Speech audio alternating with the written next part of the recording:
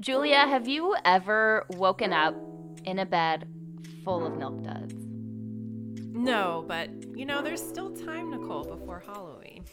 Yeah. It's episode 4 of Disengaging, recapping our favorite parts of season 3 of The Real Housewives of Salt Lake City. I'm Julia Ritchie, a journalist in Nashville, home of one of the Dierks Bentley Whiskey Rows. I'm Nicole Nixon, a journalist in Sacramento, which is home to really bad sports teams. Yeah, I was gonna say the Kings. So let's get to it. We open on night 3 in Scottsdale, and I was thinking 3 nights in Scottsdale sounds like a Jordan Peele movie, like a horror movie where it's like, because Scottsdale's like super white, right? It's like a very like, It's like Get Out, but like in the West. yes, exactly. So 3 nights in Scottsdale, terrifying. The weather is terrible, inexplicably. And there's not a lot of activity. I want to bring up, because this got cut from our last episode, that I do believe that the Real Housewives universe takes place inside a convalescence nursing home kind of center, because everything takes place between group dinners and group communal meals. Mm-hmm. And then all of the things that they do together during the day, like the daytime activities, are things like, pedal taverns and adult puzzles. And today's episode was a twerking class with someone named Crystal Pussy. So it's like a really weird kind of like adult nursing home. Yeah. And they need those activities to like break the tension. But when you're reined in, there's not a lot of things to do to break that tension. So they all just sit around tables with or without food and just like yell at each other. So much fun. And we did want to bring up food this episode. I find myself starving when I'm watching this show. Like, all I want to do is like shove like milk duds and like Taco Bell and like things I never normally eat, like Pringles. Like, I'm like, where can I get a can of Pringles? Like, I love I don't Pringles. know what it is about the show. It's like junk food for my brain, makes me want to eat junk food. I feel that. I don't even like Diet Coke, and every time Lisa's like, can I get a Diet Coke? I'm like, a Diet Coke? Maybe I could go for that right now, even though I don't even like it. So in this episode, Lisa is holding a Diet Coke can as she's about to go to bed after they've accused her of trading sexual favors for jazz tickets. And then later we have the milk duds in bed Heather scene, which is hilarious, like classic Heather moment. And then Lisa says that she slept really well after eating a burrito and Kit Kats. Relatable. And then Heather makes this breakfast spread at like 2 p.m. Though I noticed that her hash browns were like not even crispy, like not even brown, how they're supposed to be. And I was kind of disappointed. They're like, they looked really wet mushy. In a bad way. Yeah, mushy is the word. And I said, don't Utahns know how to make potatoes crispy? Mm-hmm. Isn't that the one thing you guys are like known for, crispy potatoes? Am I should be. That should be the case. Nope, you're right. I love a good funeral potato. Salt Lake I can make you funeral potatoes at some time next time we get together if you'd like, because even I know how to do that. I don't think I ever had funeral potatoes when I lived in Salt Lake, and I feel like it was a missed opportunity for me. I've only made them a couple times, so my mom's recipe is 100. Oh, okay. Yes. No, I want to try your mom's funeral potatoes. I feel like if we don't talk about funeral potatoes at one point on this podcast, are we even talking about Real Housewives of Salt Lake City? The major drama of this episode takes place not between Lisa and all of her accusers, or Jen and all of her accusers, but between Heather and Whitney. So should we talk about why things take a turn? Obviously, like there are some serious things going on for Whitney that we mentioned. We don't want to go too far into. But beyond that, it's just like Heather and Whitney have been very close on this show, and now whether this is real or not, they seem to have taken sort of a a hard left turn in their relationship where Yeah. I guess Heather is less sympathetic to Whitney and what Whitney's going through, but also Whitney is not taking total responsibility for some of the things that she says when she's drinking a lot, you know? Yeah, it's really weird and confusing to watch because I'm just like, why is Whitney clamped onto this like thing that really doesn't matter?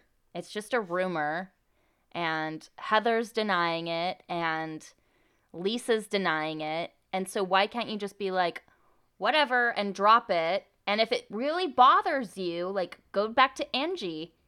But like, she's letting it ruin her trip, and she's like letting it bring up all this like trauma that she's processing internally, and just like, I guess, scapegoating it so onto it's like this. She's getting it, all of her signals are getting crossed. So like Meredith, like I think you said this before, but Meredith has clearly gone to therapy. And so there's this one point later in the episode when they're at Derek's Bentley with his Whiskey Row. Please sponsor us, Derek's. Where she like leans over to Whitney and is like, what you're feeling is valid, but you have to express that what you're feeling are just feelings, and whether or not she's basically like telling Whitney how to tell Heather what's wrong. And it was like I was like, man, Meredith is like the MVP of this show this season. It's crazy after all the drama. Although we thought in the first couple episodes Meredith would be like the Ice Queen villain, but she really is like, she takes care of everybody, and I appreciate that. Yeah. I also think she seems like she's enjoying herself a lot more this season, just because she's not at the center of a rumor as all the other ones are now. So maybe that's the best place to be in the Real Housewives like orbit, is like kind of on the periphery of drama, looking in. Just having a good time.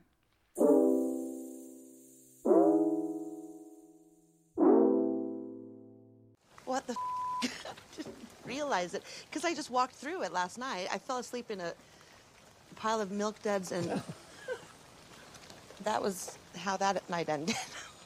So we need to talk about Jen and her trial, because she departs early from Scottsdale to go to do a mock trial. And I have a confession. I was in mock trial in high school. Oh, Bill. So you know what mock trial is? Obviously, it's just like you pretend to be lawyers and witnesses, and you compete against other high schools. It's like debate team. It's super nerdy. I wish my high school did that. We got our asses whooped by this one high school that was so good. But I got an award for best witness because I played a psychiatrist who was like diagnosing like I think someone's like alcoholism as like a contributing factor to like a car accident or whatever our fake trial was.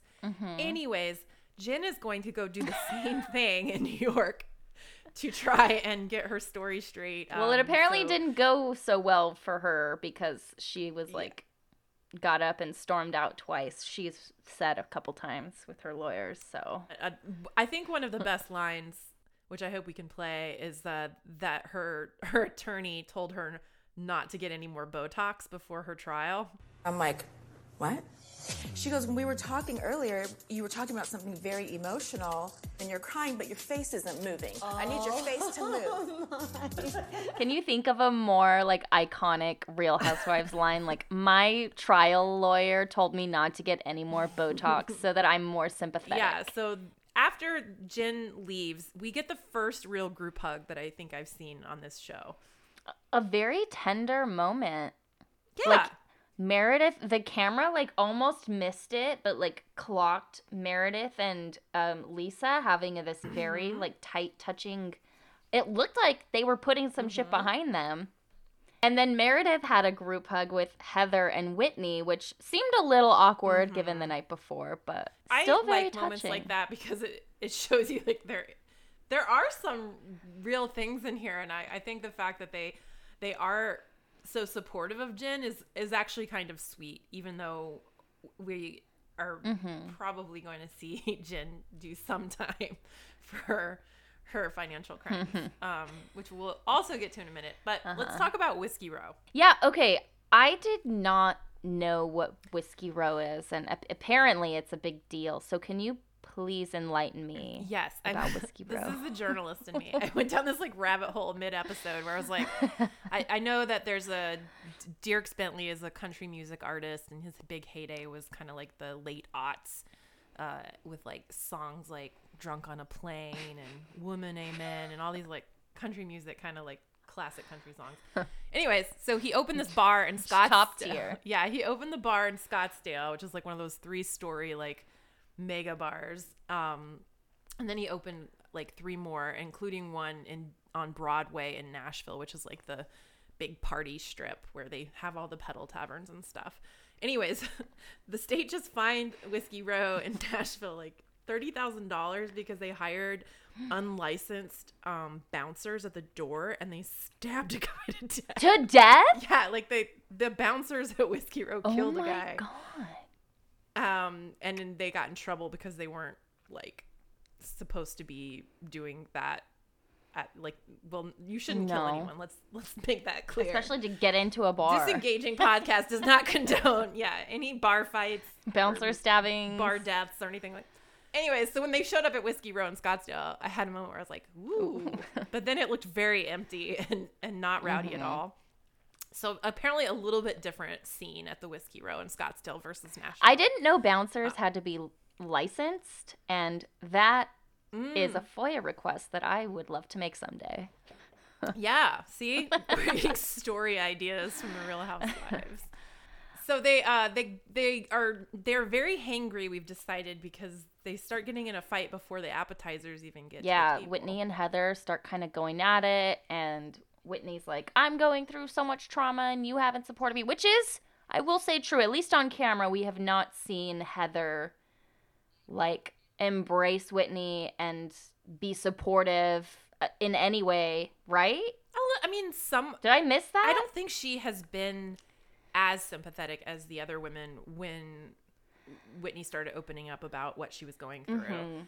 And so but they didn't have a lot of time given, like, all the stuff going on. Also, so it quickly devolved. So it is a little surprising to me that they didn't like have a heart-to-heart that night or anything like that. And then again, like, there's a lot going on in this house. Do you think is Heather, because she's got the oldest sister and she got cast out from her family and she's kind of like had to make it on her own since her divorce? Like, do you think she's just a little like hardened by life in a way that Whitney is like clearly not? And so there's this like, you need to suck it up, buttercup sort of vibe coming from Heather about like not making yourself the center of the universe. And I'm like, ugh. We have to talk about this again. But obviously, like, what Whitney's going through is serious and should be, like, people should be considerate of that when... Yeah, you might be right. I mean, and I think if that is the case, it showed at the Whiskey Row when, Heather did say some pretty insensitive things, and even Lisa was like, oh, Heather was not being whoa. sensitive in that moment, but...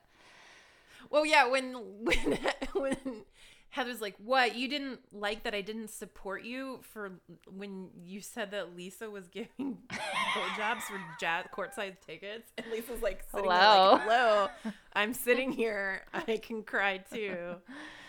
But not move my face because I also have Botox in it. It's all so messy.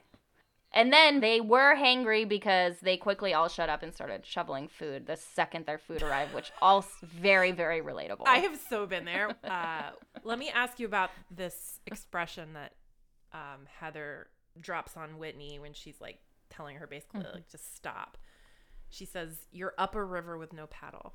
Is that a Utah expression? I don't recall ever hearing that, but it does sound like something like every one of my grandpas would say. So, yes. It does have an old-timey, old prospector, old, like, we're going to find silver in the Comstock lode kind of thing. Yeah. Yeah, it does seem very Utah. But I don't know. If anybody else has heard this, Utah or not, please let us know. Yeah, send us your Utah expressions and your funeral potato recipes. No, don't send us. We don't need your funeral potato recipe. Yeah, apparently hers is perfect. we end this episode with the ladies in these like Orange is the New Black PJ sets discussing Jin's upcoming trial, which we later learn has been moved to July. But in this episode, it's literally a month away. And we get an amazing sort of like analysis by Meredith. I love it. Oh, I was so there for that. Meredith just schooling everyone. And it made me think of when all of this was first going down and they were on the bus and Meredith was not there, but Whitney was. And some of the women were surprised about how much Whitney knew about like legal processes. But she knew a lot about direct marketing because I believe some of her own probably businesses done it in the past. Yeah. But this time, Meredith was here to drop the knowledge, and Whitney was the one asking her questions. And apparently, Meredith went to law school. Right. I didn't know that. That was in season 1, I think. I think they actually brought that up, is that Meredith used to be a lawyer, at least went to law school. And she is serving, like, Law and Order, ching ching, like that little, like. And I was like, we really need to give Meredith her own courtroom spinoff where she, like, judges. Like, I would Judge see Judy Judge style. Meredith. Yeah. She should take over for Judge Judy. I think so. I think she's got my favorite part was when they're like, Stu would never turn on her. And then they do all these flashbacks to Jin's assistant Stu and all the times they shared together. And then Meredith's like, oh no, honey, he's definitely not on her side anymore. It's funny you mentioned that because I was watching those flashbacks and like kind of cringing. But then I remembered this moment's always stuck out to me. I think in season 1 when she was like snowshoeing with Stu, and she like, this is Jen, was like talking about how nice of a person she is because she employs him basically, and so his family has food to eat. Like she was like holding the fact that she employs him and like pays him like over his head in a very weird way. I don't think she meant it to be manipulative, but it sounded like that. It always grossed me out. It's all clearly stuck with me. So yes, of course he's gonna turn on her. I have no opinion on Stu, and especially now that he's facing jail time. Like I genuinely like don't have any like ill will toward the man. But yeah, I was like, this relationship is kind of unusual. And I think it's a good segue to the BravoCon drama. So BravoCon was going on this week, which, if we could get media passes next year, Nicole, like, I feel like, oh my God. So we need everyone that's listening right now to like rate and subscribe and like, because we got to get some media passes to BravoCon next year. Yes. But one of the major dramas at BravoCon this year, so that's where they have all of the franchises kind of convene, and Andy Cohen does sort of like watch what happens live with all of these women. Is Jen Shah was not invited apparently, but she showed up to one of the after parties, and then when someone called her out on it, she tweeted, I am the party, I'm the life of the party. And like, of course I was invited, and like all you guys spreading rumors. But then Andy Cohen, I think, confirmed that after she pled guilty, because now we know that she has switched her plea to guilty, that ended her contract with Bravo. Is that real? That's what I read, but I don't do any fact checking for this show, so that's an important thing. That's an important disclosure I should make. mean, look, if we could truly fact check by getting a copy of like their contracts, that would be like, just send us your NDAs. Seriously. That's crazy though. It was very bizarre because then this like fight broke out in one of the Instagrams of the Bravo like fan accounts over whether it was a double standard to give Jen the boot and not Teresa Giudice, who also pled guilty for aiding her husband and signing some of those like fake. He filed for bankruptcy in the Real Housewives of New Jersey, and it was fraudulent, and she co-signed it. Is she white? Yes. Okay. And they both went to jail.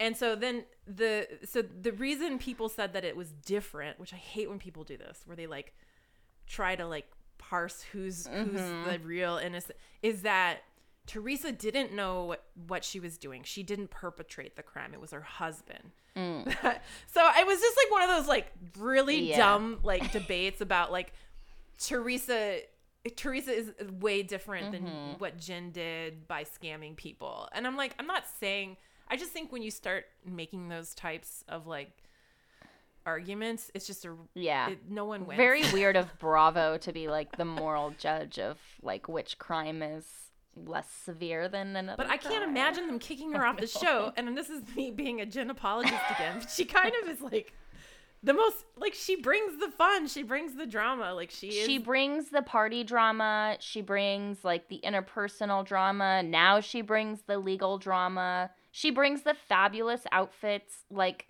love or hate Jen, she is a very integral part of the Salt Lake City franchise. And I think it would suffer if she wasn't involved in it. I see it as a similar arc with, like, they have to cast her out right now, and maybe they should, because we shouldn't be condoning any crime on any show. But like Teresa, she'll have her like redemption arc maybe. Who knows though? That's wildly speculative. I mean, look, I said it before, but she has a lot of restitution to pay, and she's got to get that money somehow. And we've got to get BravoCon passes next year. So, yes. Next week, we're going to find out what Angie Harrington did to Lisa besides accuse her of stealing her caterer in season 2. And a lot more. And spreading a rumor about blowies for jazz tickets. Exactly. So it's going to be good. This episode of Disengaging is produced by me, Julia Ritchie, in Nashville, Tennessee. And me, Nicole Nixon, in Sacramento, California.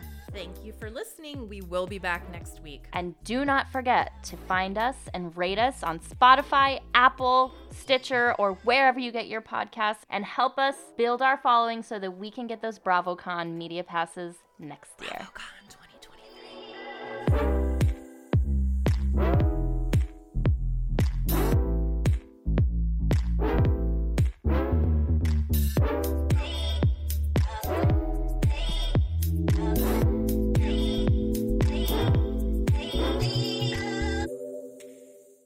Meredith did a group hug with Lisa and Whitney, and then Jesus. I know. And then Meredith had a. You're like Whitney Journey over into here. Whitney. Yeah. I can't keep my details straight.